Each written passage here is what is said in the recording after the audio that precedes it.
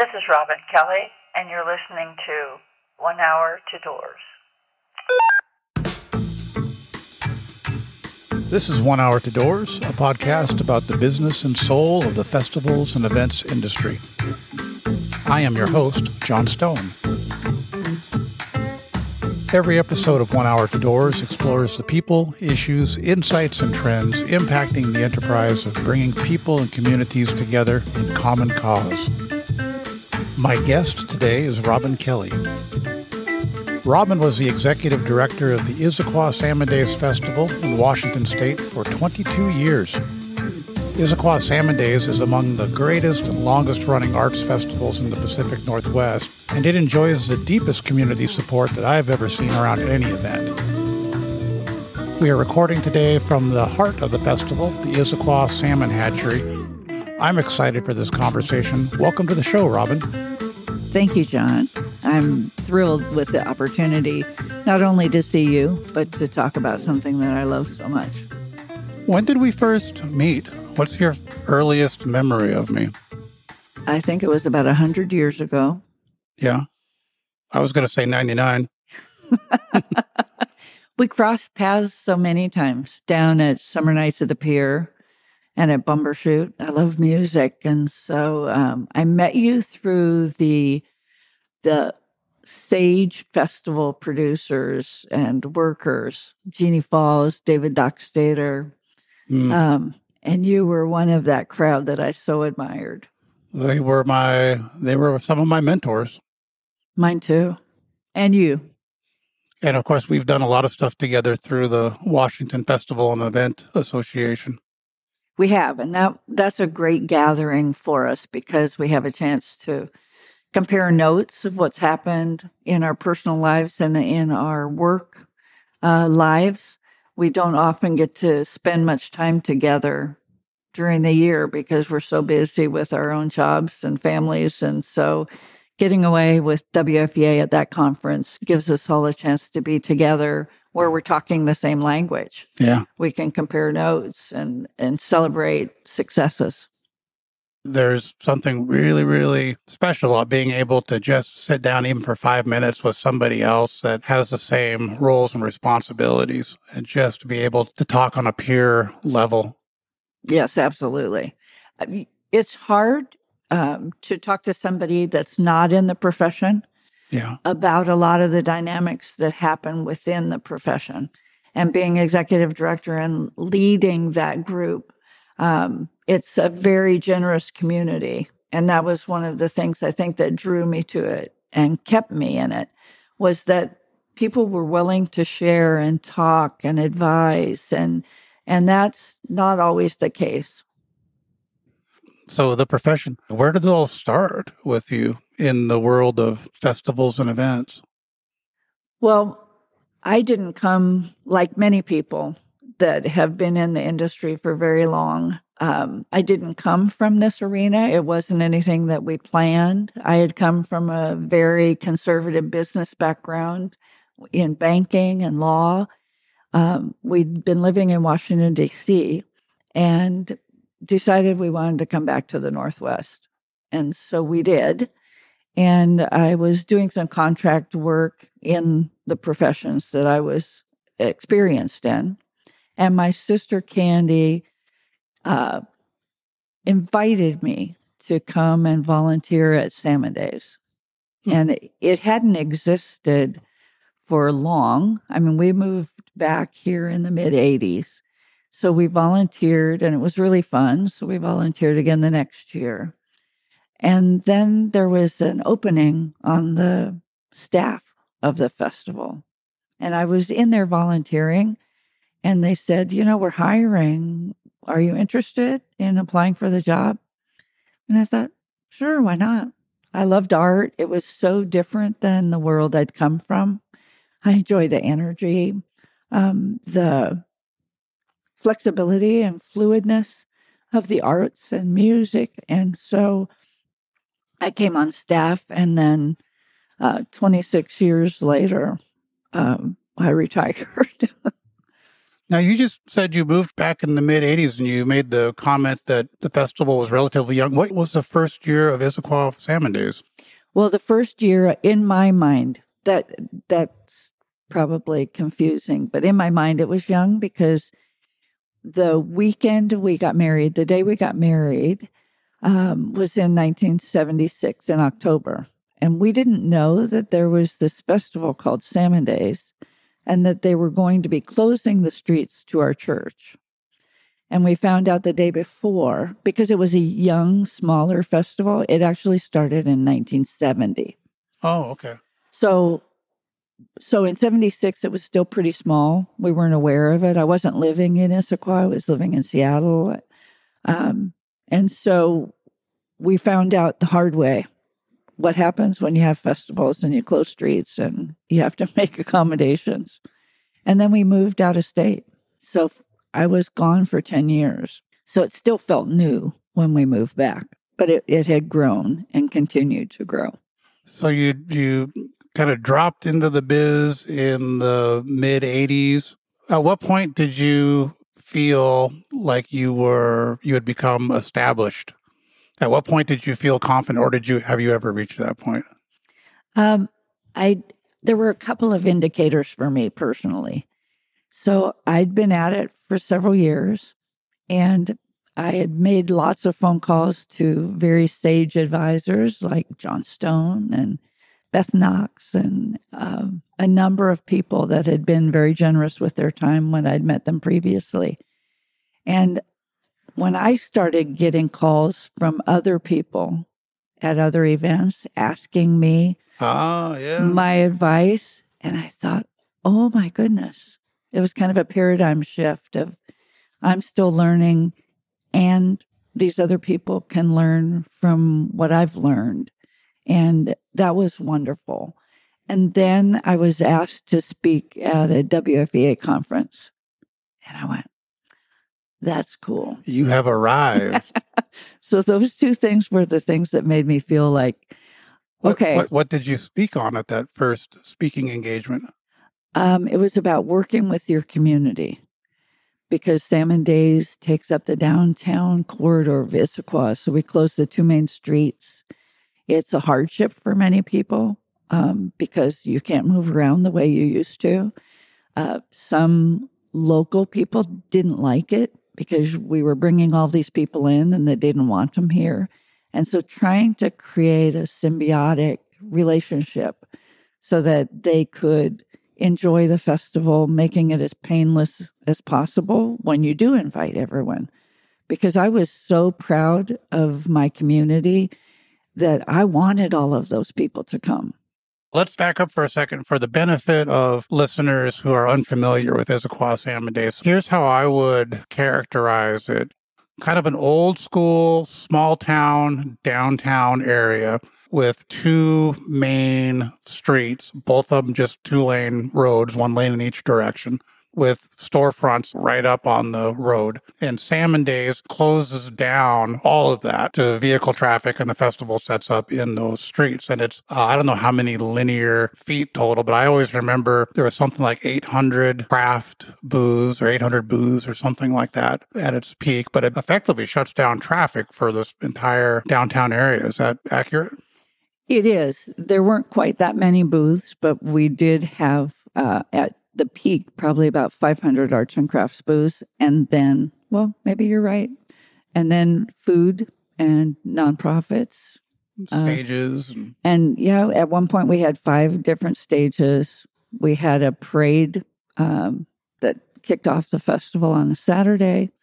A lot of dynamics and a lot of closures. We took up a downtown park that's right in the middle of town and turned that into the Field of Fun. So with that kind of a presence, you have to have community buy-in. You have to have a critical mass of it. So you're talking about how in the earlier days, folks weren't necessarily all too pleased by that. But tell me about what has been the state of community relations? Like, how does that all work? And how is it that this community came to embrace it and continue for so long? A lot of conversations. People would see us on the street when we'd go out and be walking around, and ask us questions throughout the year. And so they felt like you were listening to them, and we were. For us to be able to get the citizens in and out of their residences was important. That was one of their frustrations, is I live here.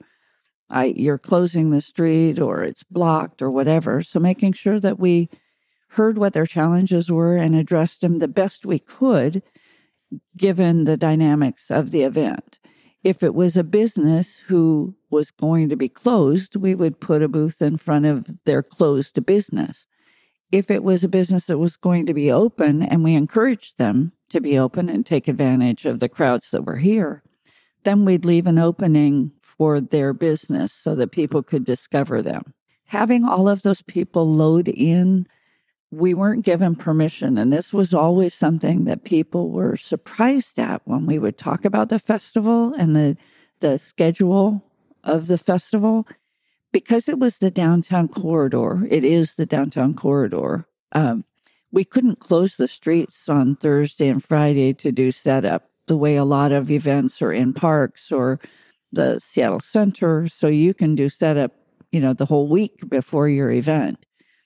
Here, we couldn't start setup until Friday after rush hour. So say 6 o'clock or so, we could mark the street the day before. So we could put slash marks and the booth numbers so everyone knew where they were. But we couldn't physically do anything. And it was very limited what we could do Friday night. So we could do some advanced setup off of the street, in the park, on the hatchery grounds. But everything else had to happen Saturday morning. And so that's a lot. It's a lot of people to get into town, setting up and having their cars removed from the street by 9 o'clock so they could start setting up at 6 o'clock a.m. They had to be done by 9 o'clock and move their cars off the street. And the festival opened at 10. And that's a lot to have happen in that short amount of time when you're talking about that many vendors. Then on Sunday night, we had to break it all down because the expectation was Monday morning, our citizens wouldn't know it happened and the town would be cleaner than it was when we found it. So Monday morning, people were driving to work and you wouldn't have known the festival ever happened. And that was something that I learned was very unique to Salmon Days. And so working the businesses and the citizens into that mix and making sure that we were doing the best that we could under that environment to make it be successful or pleasurable for them was really important. It is a relatively unique, in Seattle, Fremont Street Fair, similar kind of load in, load out timeline constraints. And Ballard Seafood Fest, similar kind of load in, load out constraints. Matter of fact, in Ballard, you couldn't start loading in on Ballard Avenue, right in Old Town there, until like 2:05 a.m. till after all those bars closed. And that was always, I have memories, being kind of scary. It's like on one hand, it's like, okay, we can start now, but watch out.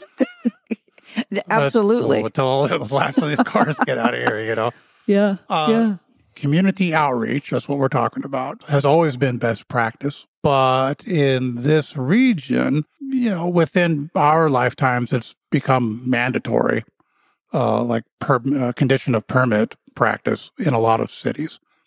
And so I see a lot of organizations, a lot of events kind of doing, the mandatory minimum requirements. That is not what I've seen you and your team do in Issaquah. When you do community outreach, it's real. You spend, I imagine, an enormous amount of time, but it's real. And I've seen with my own eyes the relationships, I presume lifelong relationships you develop with some of these folks. And it's not always roses. It's not always hugs and kisses. There's some tension there, but there's also mutual respect there. And it's just fun to watch. It's an investment.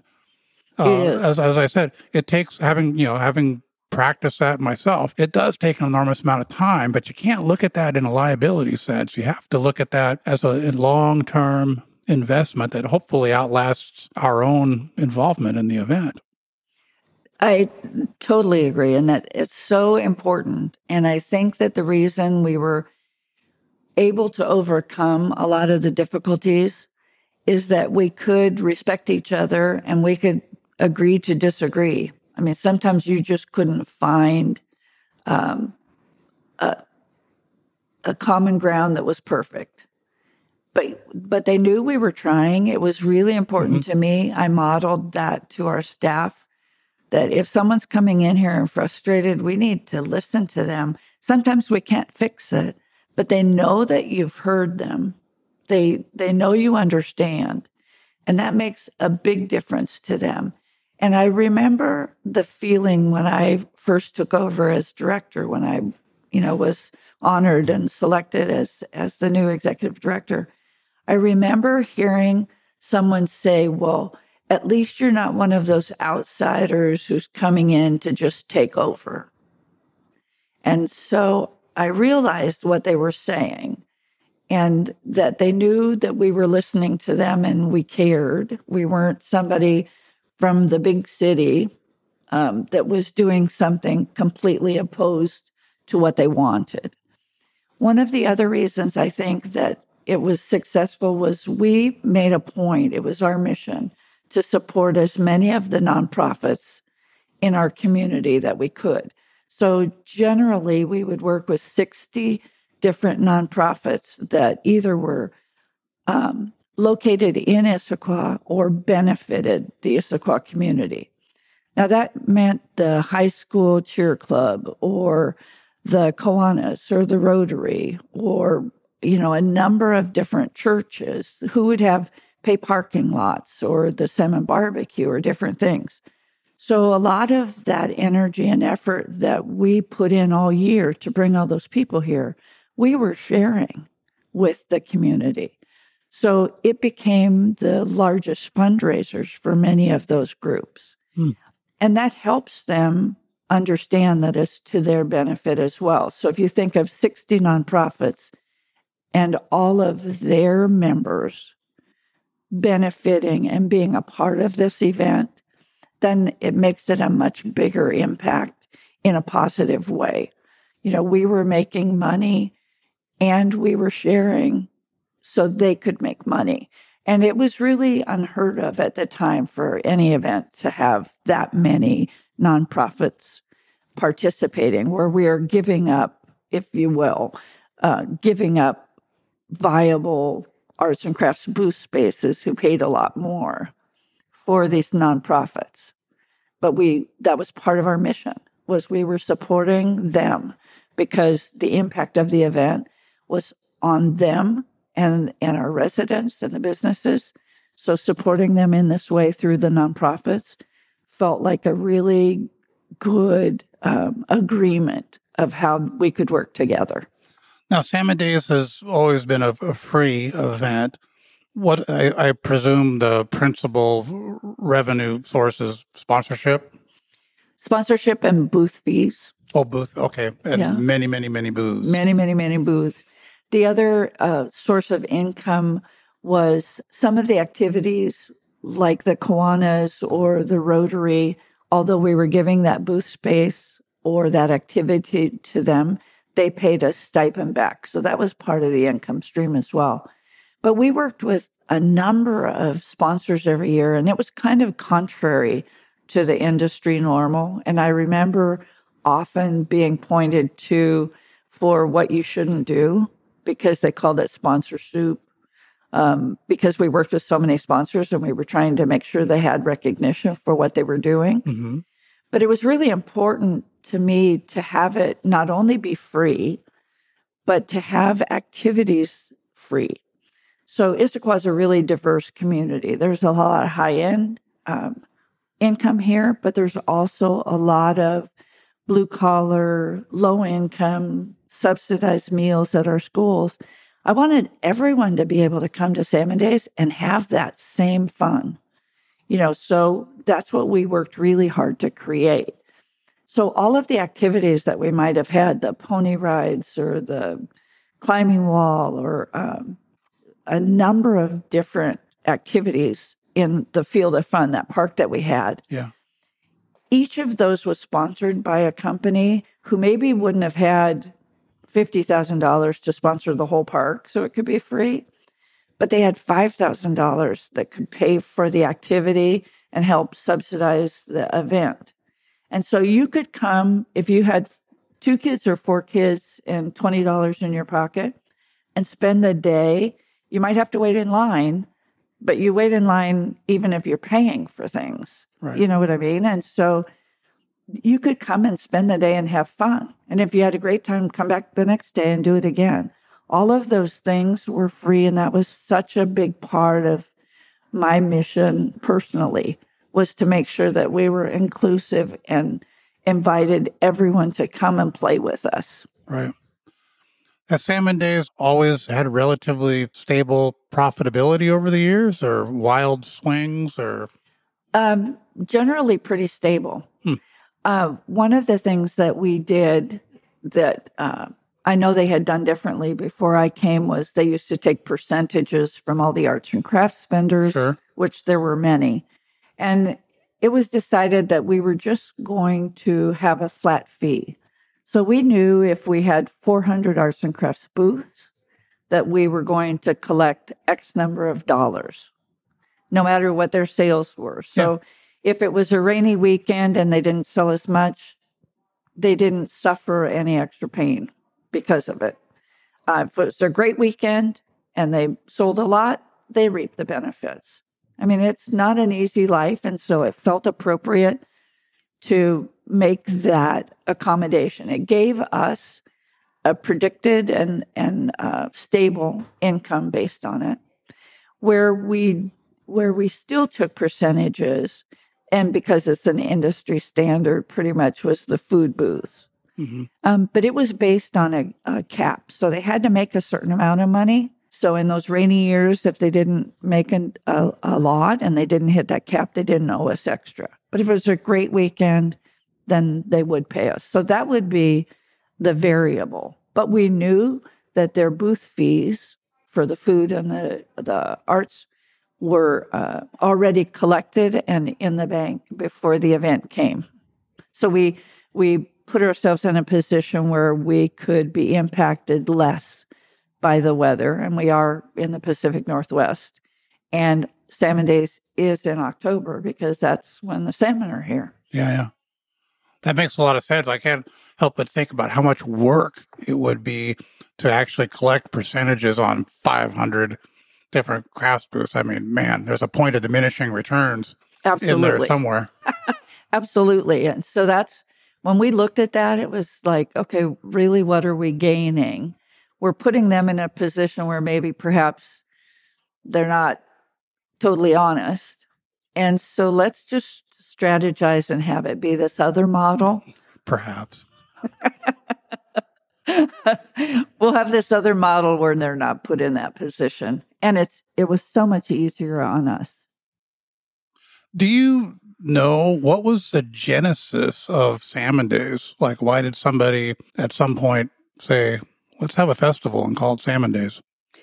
What happened was there was a community event. Issaquah's had, like every community, a celebration. And I remember Norm Langell talking about this one time, who was the mastermind for One Reel. And he was talking about community gatherings and celebrations through time. And during the Depression, when everyone was obviously without money, they would collect their food stamps, their coupons with the food rations, and have a celebration, have a block party or whatever. I mean, and just through time, it's always been a pivotal part of a community. And Issaquah was no different. Back in the day, there was a rodeo that was here. There were no floating bridges, and people would take like the stage, a stage coach to come out, and there'd be cowboys and horses, and they'd have a rodeo. Then that died down, and they started having a Labor Day celebration. So when I grew up here, it was Labor Day. And so my birthday is September 3rd, which is often over Labor Day weekend. So I was convinced that this was a big birthday party for me. And I was pretty proud of that. I would make a little parade unit. I mean, who knew what that would turn into later in my life? But I would make a wagon and have a birthday cake on it or whatever and participate in it. That's what all of the locals did. And they would have firemen and policemen, tug of wars, and all of the different things that you hear about in days gone by. And it was wonderful. And everybody would come together and just enjoy each other's company. And I've heard differing opinions of why it died. Either, and probably it's both, there was a lack of volunteers, and it was volunteer dependent because there wasn't a paid person helping put it on. And also that alcohol consumption had grown to a level where it was problematic. So Labor Day died. And then the Chamber of Commerce, the president of the Chamber of Commerce in Issaquah said, we need some celebration. We miss being able to gather like that as a community. And so he said, why don't we do it when the salmon are coming back? Because people are coming here to see the salmon. It's such a unique opportunity. The hatchery is right here in the middle of town. So people are coming anyway. Let's do it when the salmon are coming. So they looked at the National Weather Service and found the most predictably good weather during salmon spawning season, which happened to be the first weekend in October. And so in 1970 was the first Salmon Days, the first weekend in October. And it's just grown and morphed and changed in a way that the community really enjoys coming together and celebrating. Issaquah, even just over the duration of the festival lifespan, it has changed so much. The downtown still somehow magically retains that original vibe, and it's living and it's thriving. It's not like a time capsule or anything like that. It's still the heart of Issaquah in a lot of ways. What's the secret for Issaquah? How have they maintained that vitality in the old downtown for so long? Well, it's not magical at all. It's with a lot of support from our city. The city understands from the citizenry that the downtown area is iconic, and so they have really protected it through all of this growth. So there are a lot of rules and guidelines if you're going to have businesses in the downtown area, if you're going to build in the downtown area, height restrictions, all of those things. And so they knew the growth was coming. We were within the urban boundaries of the rural-urban guidelines. So we knew that growth was coming, and we were actually mandated to accept a certain amount of growth. So it's happened in planned communities like the Issaquah Highlands, but the downtown core has been kept as much as possible architecturally to look the way it always did. Has Salmon Days aspired to maintain any kind of feel? Is that something you even think about? Is it the same festival today as it was 30 years ago? No, but not in a bad way. It's changed as the community's changed. And, what the community wanted 30 and 40 years ago, because they were smaller and not as connected, and what they looked for and what was really successful at that time has changed because the people are different. How they move is different, and what they're interested in is different. And so that was always something that we would revisit each year. We called it the Sunset Rule. And it meant that there wasn't anything wrong with an activity or a program, but that maybe its time had come and the sun was going to set and we were going to move on to something else. And so that would be one way that we would move along with what the community or the attendees were looking for. It used to be that it was unique and different to have a bike ride. And so we had an organized bike ride for many years. We had a sporting weekend for many years, and it was the weekend before Salmon Days. So we always considered Salmon Days two weekends. So the first weekend was a sporting weekend, and we did an organized bike ride. You could choose 3 different distances, and it was a family ride. It wasn't a competition. And it was really fun and well attended. And then the attendance started dropping down a little. And then there was a big road construction that took out a major intersection of where we needed the bicyclists to go. So we had to put a pause on it for a couple years. And when the road construction was finished and the overpass was finished, then we looked at it and said, is this really something that we need anymore, that the public's looking for? And they weren't. There were many, many bike rides and organized clubs, bike clubs that were going every weekend. And so we just decided it was the sunset rule and it was time to change. This is a really important topic that we've kind of stumbled into here. When you have rapid population growth, how do you know what the new population wants or needs? It doesn't come overnight. We can see it happening. We would always look ahead. Salmon Days had the benefit and luxury of being kind of the last festival on the circuit. And so by virtue of the calendar. By virtue of the calendar. And so we could talk to colleagues as events as Folk Life and Daffodil Festival and Tulip Festival, as those were cycling through the season. We were visiting those events. We were talking to the people at the events and seeing what they were seeing.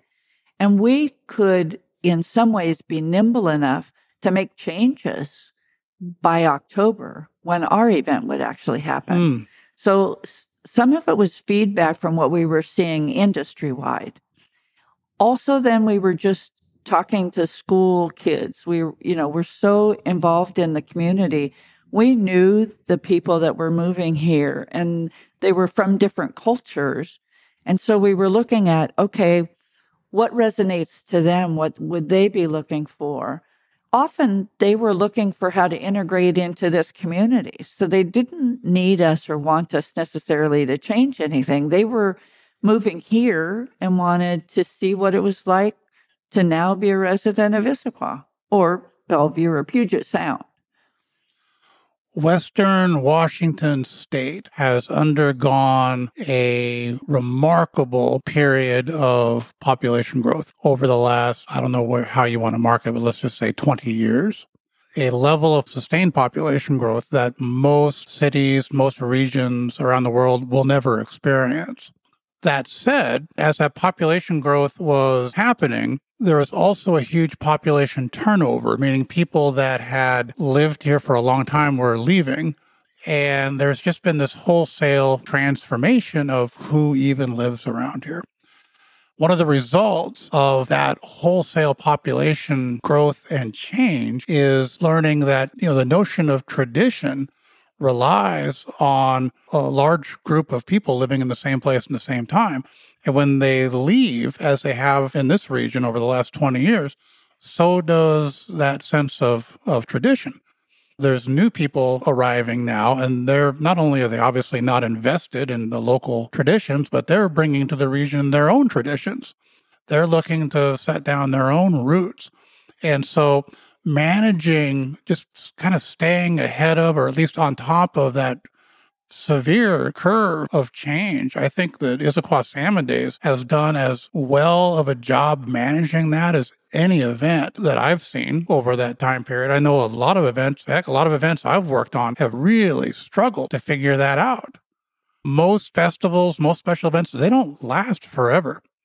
And I think that's one of the reasons, because over time, healthy communities change and evolve. Well, I totally agree. And that was something we were very aware of also, because we were talking to our colleagues and we were hearing stories. We were hearing about attendance and purchases, which are important because if you're bringing 400 artists in, they're hoping to sell their wares. And so if you're not attracting enough people with the intent of seeing art and enjoying art while they're here and participating in the other activities, then you'll start losing. It's really a vicious cycle of if you can't get the vendors to come or quality vendors to come and sponsors to help make things free, partners, then how does that impact you? Because pretty soon you won't have as much of that attraction for us. I'm speaking for Salmon Days. The free things people always really appreciated, all of the activities, even if they could have afforded to buy tickets. What a joy to not have to worry about it.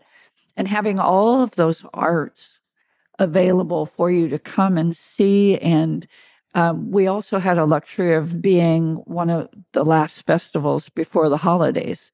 So there was a lot of gift buying, people looking ahead, finding something unique at the festival that you could give to somebody at Christmas. So we knew that. We could identify those things. It sounds to me like you have used art and craft vendors as a sort of economic and cultural barometer of the environment. Yes. Yeah.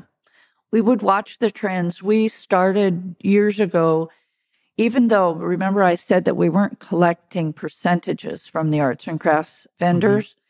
We found there was a void after the event in really understanding what our attendees were doing. And so I started sending surveys out to the arts and crafts vendors and saying, we'd like your sales numbers for Saturday and for Sunday so that we can understand what's bringing people here, where they're spending their money. If you're not making enough as a jewelry vendor, then perhaps we have too many jewelers. And we want to make that adjustment so there's enough for the public to see and enough diversity, but also not so many that the vendors can't make money, because that's really important. And so that's part of keeping your finger on the pulse of what's happening and what's going on and what are people looking for. Again, all of those new people that were moving here, often they were looking to attach themselves to that tradition because they were new. They wanted to know more and feel more connected to this community. And because we're celebrating something of nature, the salmon coming back, the salmon are still coming back. And it's still a miracle that you can be right in the middle of downtown Issaquah and look eye to eye with the great big salmon. Mm-hmm. And so we have the benefit of that natural occurrence happening. And then we program around that so that, yes, you get to see those salmon and you can hear all of these different kinds of music on the different stages. You can watch your kids march in the band, in the parade, and you can have all of these different foods. And so we always made sure it was salmon-centric. And there'd be a number of food vendors that featured salmon.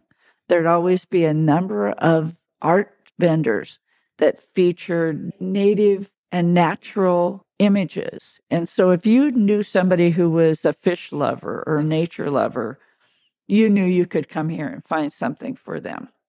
We would have different fish theme things. I mean, we'd have activities like, the game hot potato, where you throw it around. So we did that one year with one of our radio sponsors, but we threw a fish around. And so it was a simple thing, but it was a tweak enough that made it fun, and we'd invite people from the public to participate. So always trying to have something new and different. So when the attendees would come, if you'd lived here forever or you just moved here, you would find traditional favorites. We knew from surveys what people were coming for. So we made sure that the sunset rule, didn't apply to those. If that's what was still viable and attractive to the visitors, we wanted to know that. So if that was the case, those things were still here. But we always had a number of new things every year. So come and see your favorite things, the parade, the stages, whatever. And now, did you know we have the dock dogs jumping and that we have this and we have that? So now we have all of these new things that maybe you hadn't seen before. The petting zoo. I remember people making fun of us because we were having a petting zoo in Issaquah. How silly was that?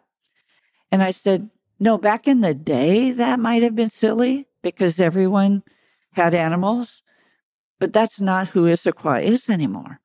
And sure enough, it was so popular. We had to give them breaks so the animals could have a respite from all of the attention that they were getting.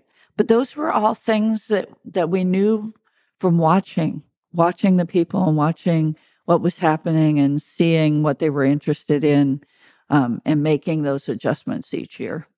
The salmon, in a lot of ways, are kind of like the headliner that never goes out of style. Absolutely. Absolutely. I mean, you can't turn on the news or read a paper almost daily without some report in one way or another referencing the salmon. What has the political environment been like over time? Has the city always been a strong supporter of the festival? I used to go to the WFEA conferences and different seminars, and I would listen to people tell stories about working with their communities and their cities and their fire department, police department. And I would just count my blessings because our city was so supportive. We would have a planning retail PRT team. And what it was the heads of all of these departments or somebody from all of the different city departments. And I would propose my permit for the year. It was, 20 or 25 pages that had the layout, the different components, the fire requirements, all of those different elements that planning review team.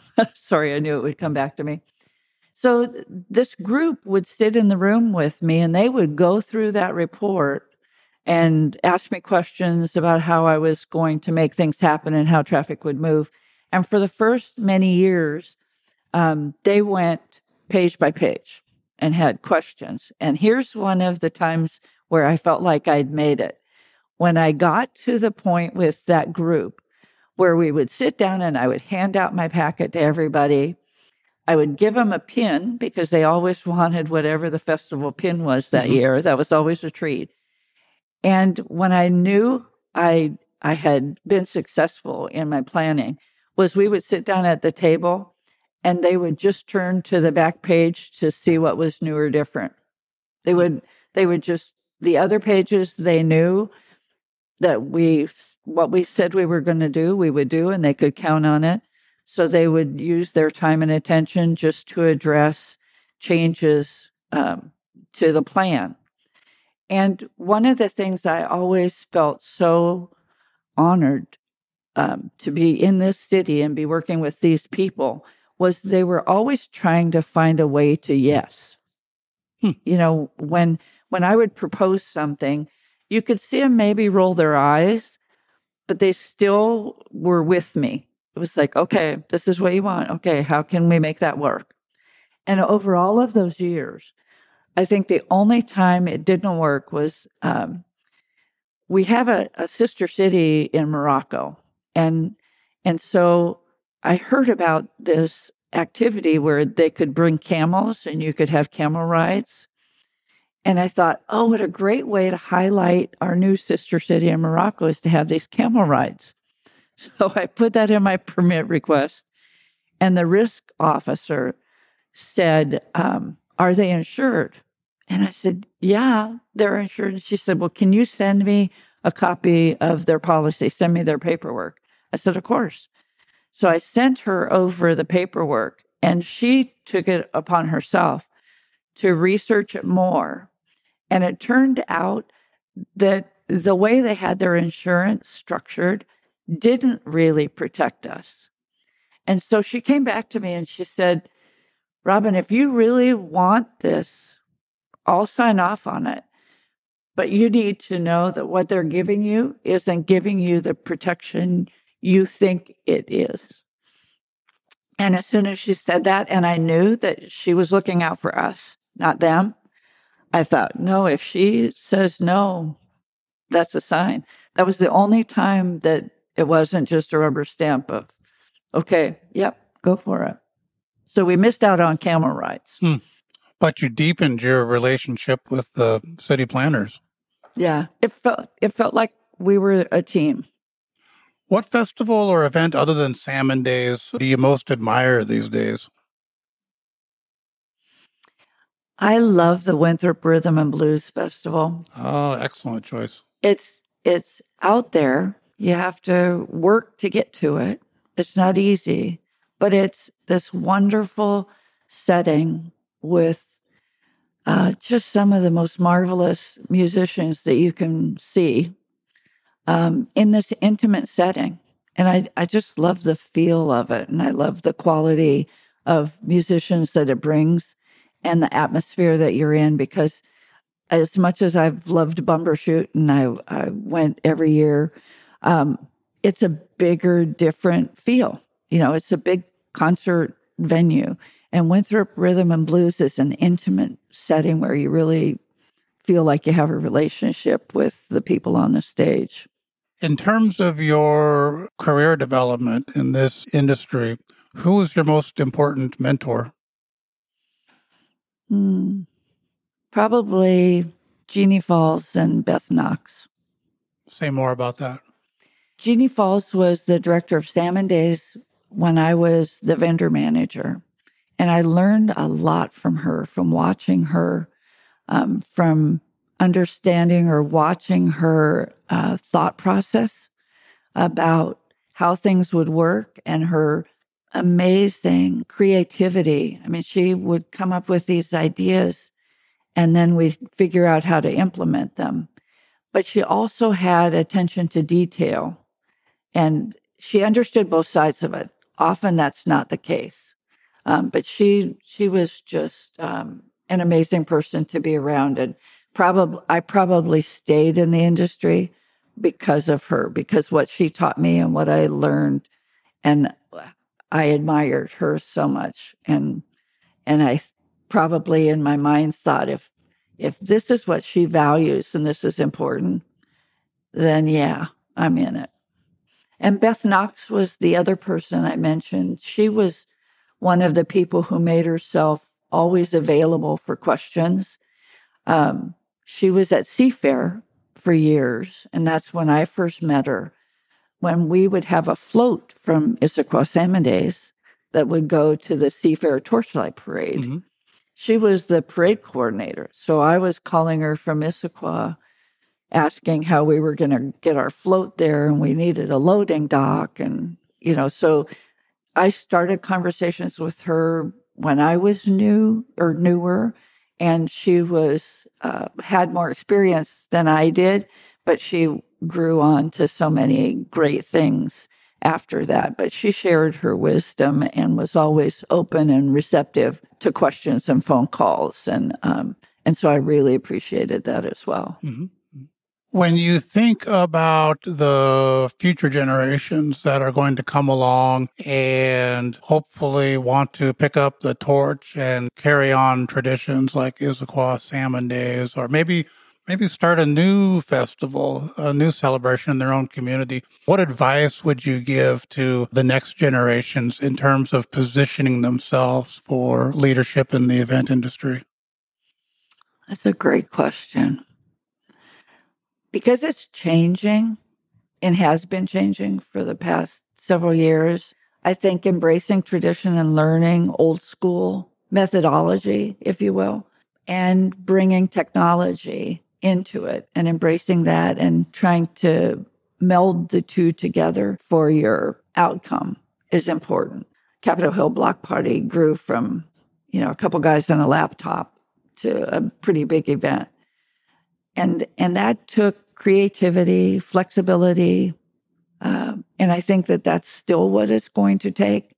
It's dedication and willingness to work hard is really important to be successful.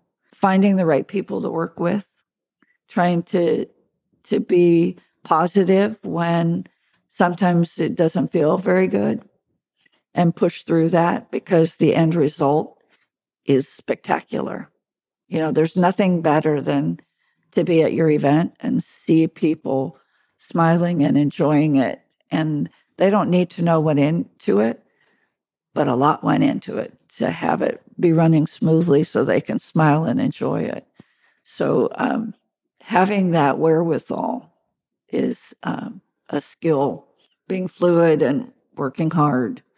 I think also listening to what people want.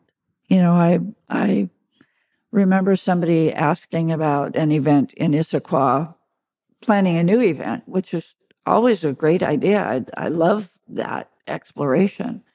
But you also have to understand what people are looking for, because you can plan a great event, but if people aren't interested in whatever it is, it doesn't matter how well you planned it. You have to make sure that there's a desire for whatever it is. If it's a foodie event or an alcohol event or a rodeo, today, would a rodeo do very well in Issaquah? Probably not, but the people who want it will find one, and so they'll go to Ellensburg. Right. So trying to make sure that you're open to whatever the possibilities are. And understanding that that's more likely than not going to change continually. Yeah, I think that that's the reason that I did stay in it so long, was part of the fun and challenge was that there's so much of it that's fluid. So even though, Salmon Days is 53 years old, and so people assume, well, it's the same every year. No, it's not. Every year there's a change. They redid the downtown streets and added bump outs, which changed where the vendors could go. Mm-hmm. They tore down City Hall and built a new complex. They moved the library. So almost every year there was one thing or another that made us have to look at the layout again, look at the flow again, and work around whatever this new obstacle was. Or it might end up being an improvement ultimately, but in the middle of the process of building or redesigning, it can be pretty painful. Off the cuff, what is the darkest or worst Salmon Days memory moment that you have that you're comfortable sharing? Mm-hmm. The first year that I was executive director or director of the festival, we'd worked hard, as you always do, getting ready for it. We went out Friday night to mark the streets in the pouring rain. Pouring rain. I was supposed to be at a formal dinner welcoming our guests, and I would have gone home and changed, but there was just no way. So I went in my Gore-Tex coat, dripping wet, and went over and thanked everyone for coming and excused myself to come back downtown to finish the marking, only to find out that much of the marking had washed off because it was raining so hard. So we got it all done. It was probably 3 a.m, and I went home for a couple hours and put on some warm, dry clothes and came back down at 5, which was our check-in time. And it was still raining, and I was out getting everybody loaded in and supporting the people that needed support. And I guess I stumbled back into headquarters and was literally incoherent. I was so cold and so wet and lack of sleep. And the person in charge of communications in headquarters saw me and took me aside and sat me down and took off my wet coat and got some warm clothes and some warm coffee. And I thought to myself, as I was kind of coming out of that, I thought maybe this wasn't what I was supposed to do, because if this is a sign, maybe I should listen to it. And so we made it through that day. And I still kept having that thought of, maybe not.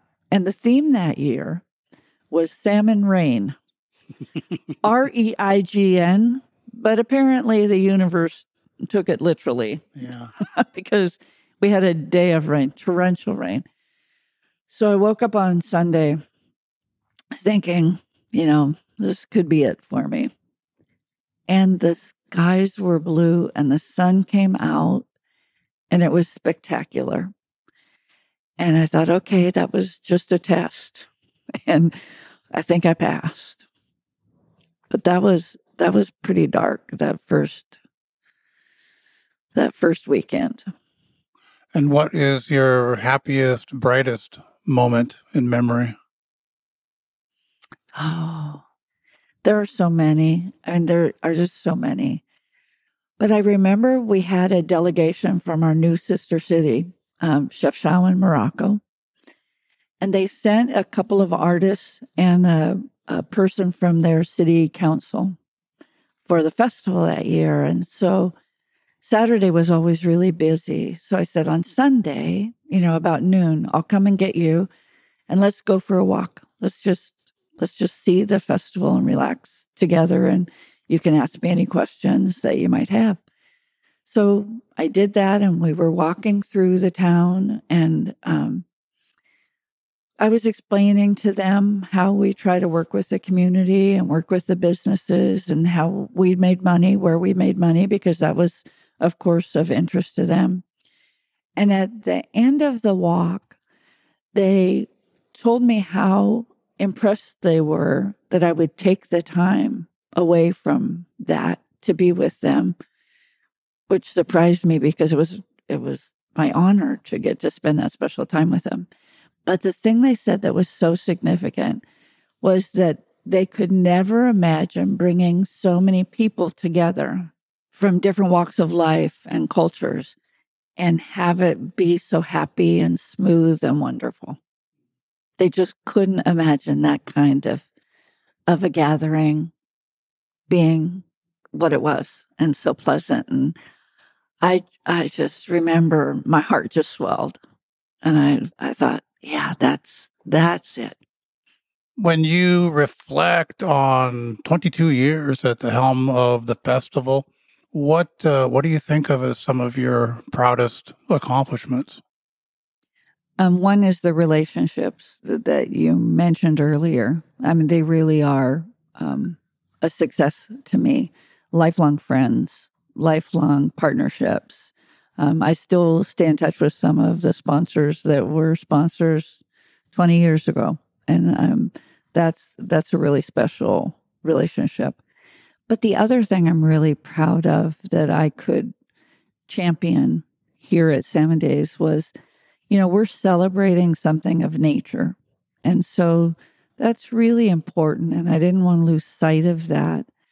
So one year, I think it was 2010, we decided that we were going to go all compostable. We wanted to be a green festival.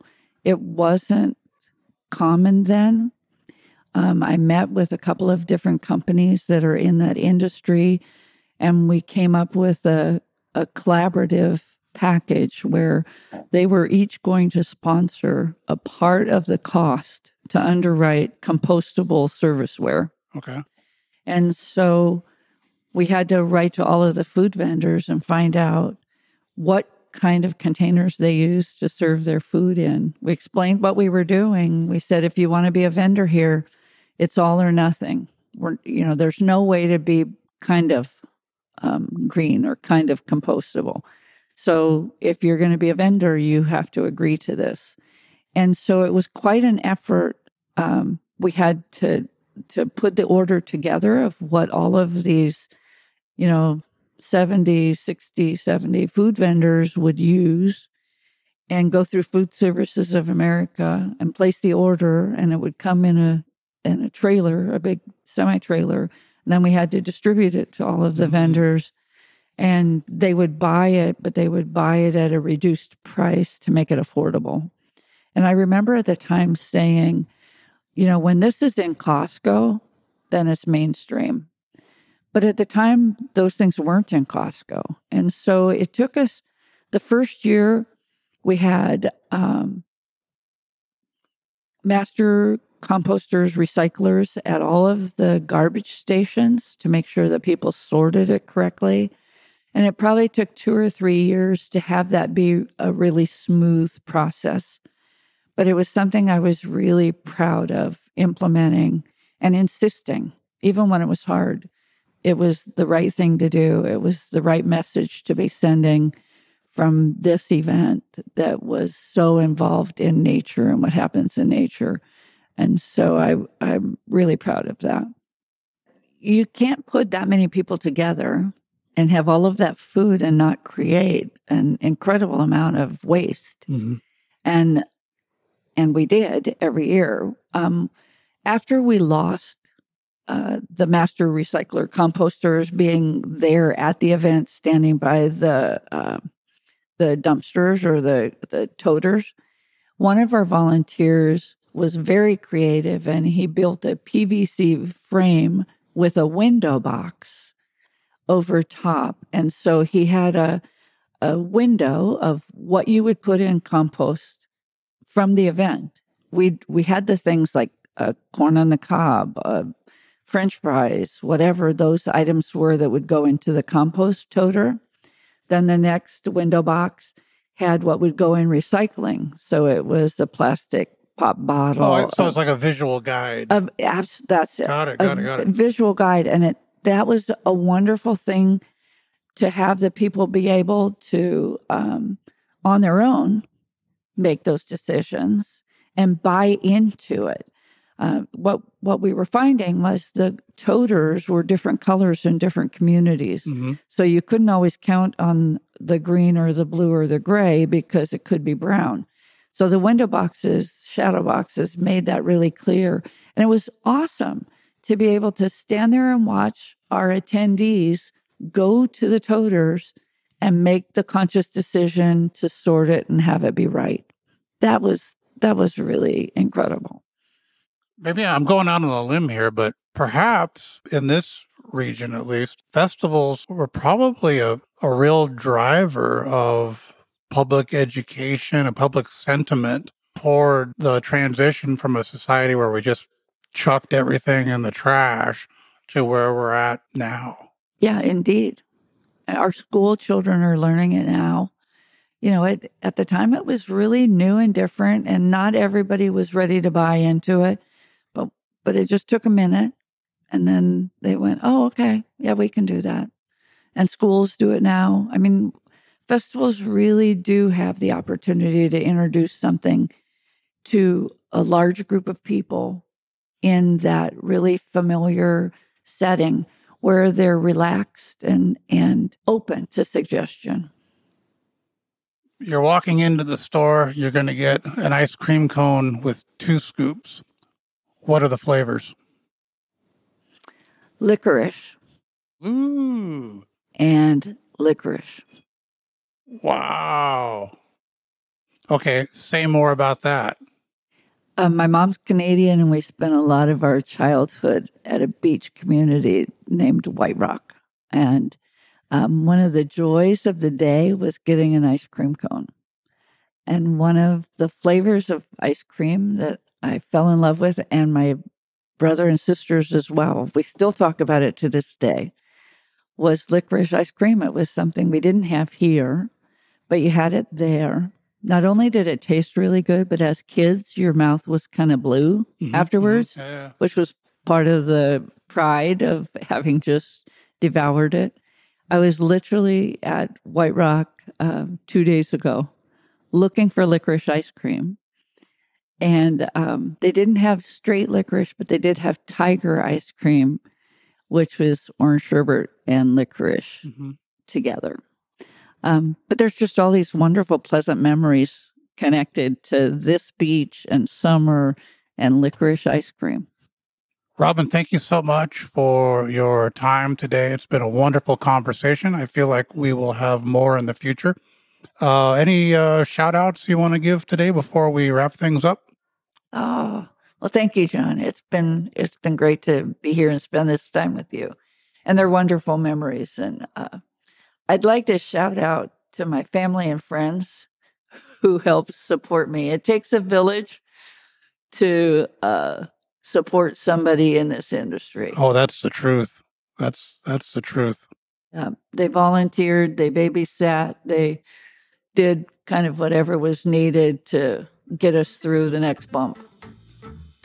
Thank you so much, Robin Kelley. We will talk again soon. Thank you, John.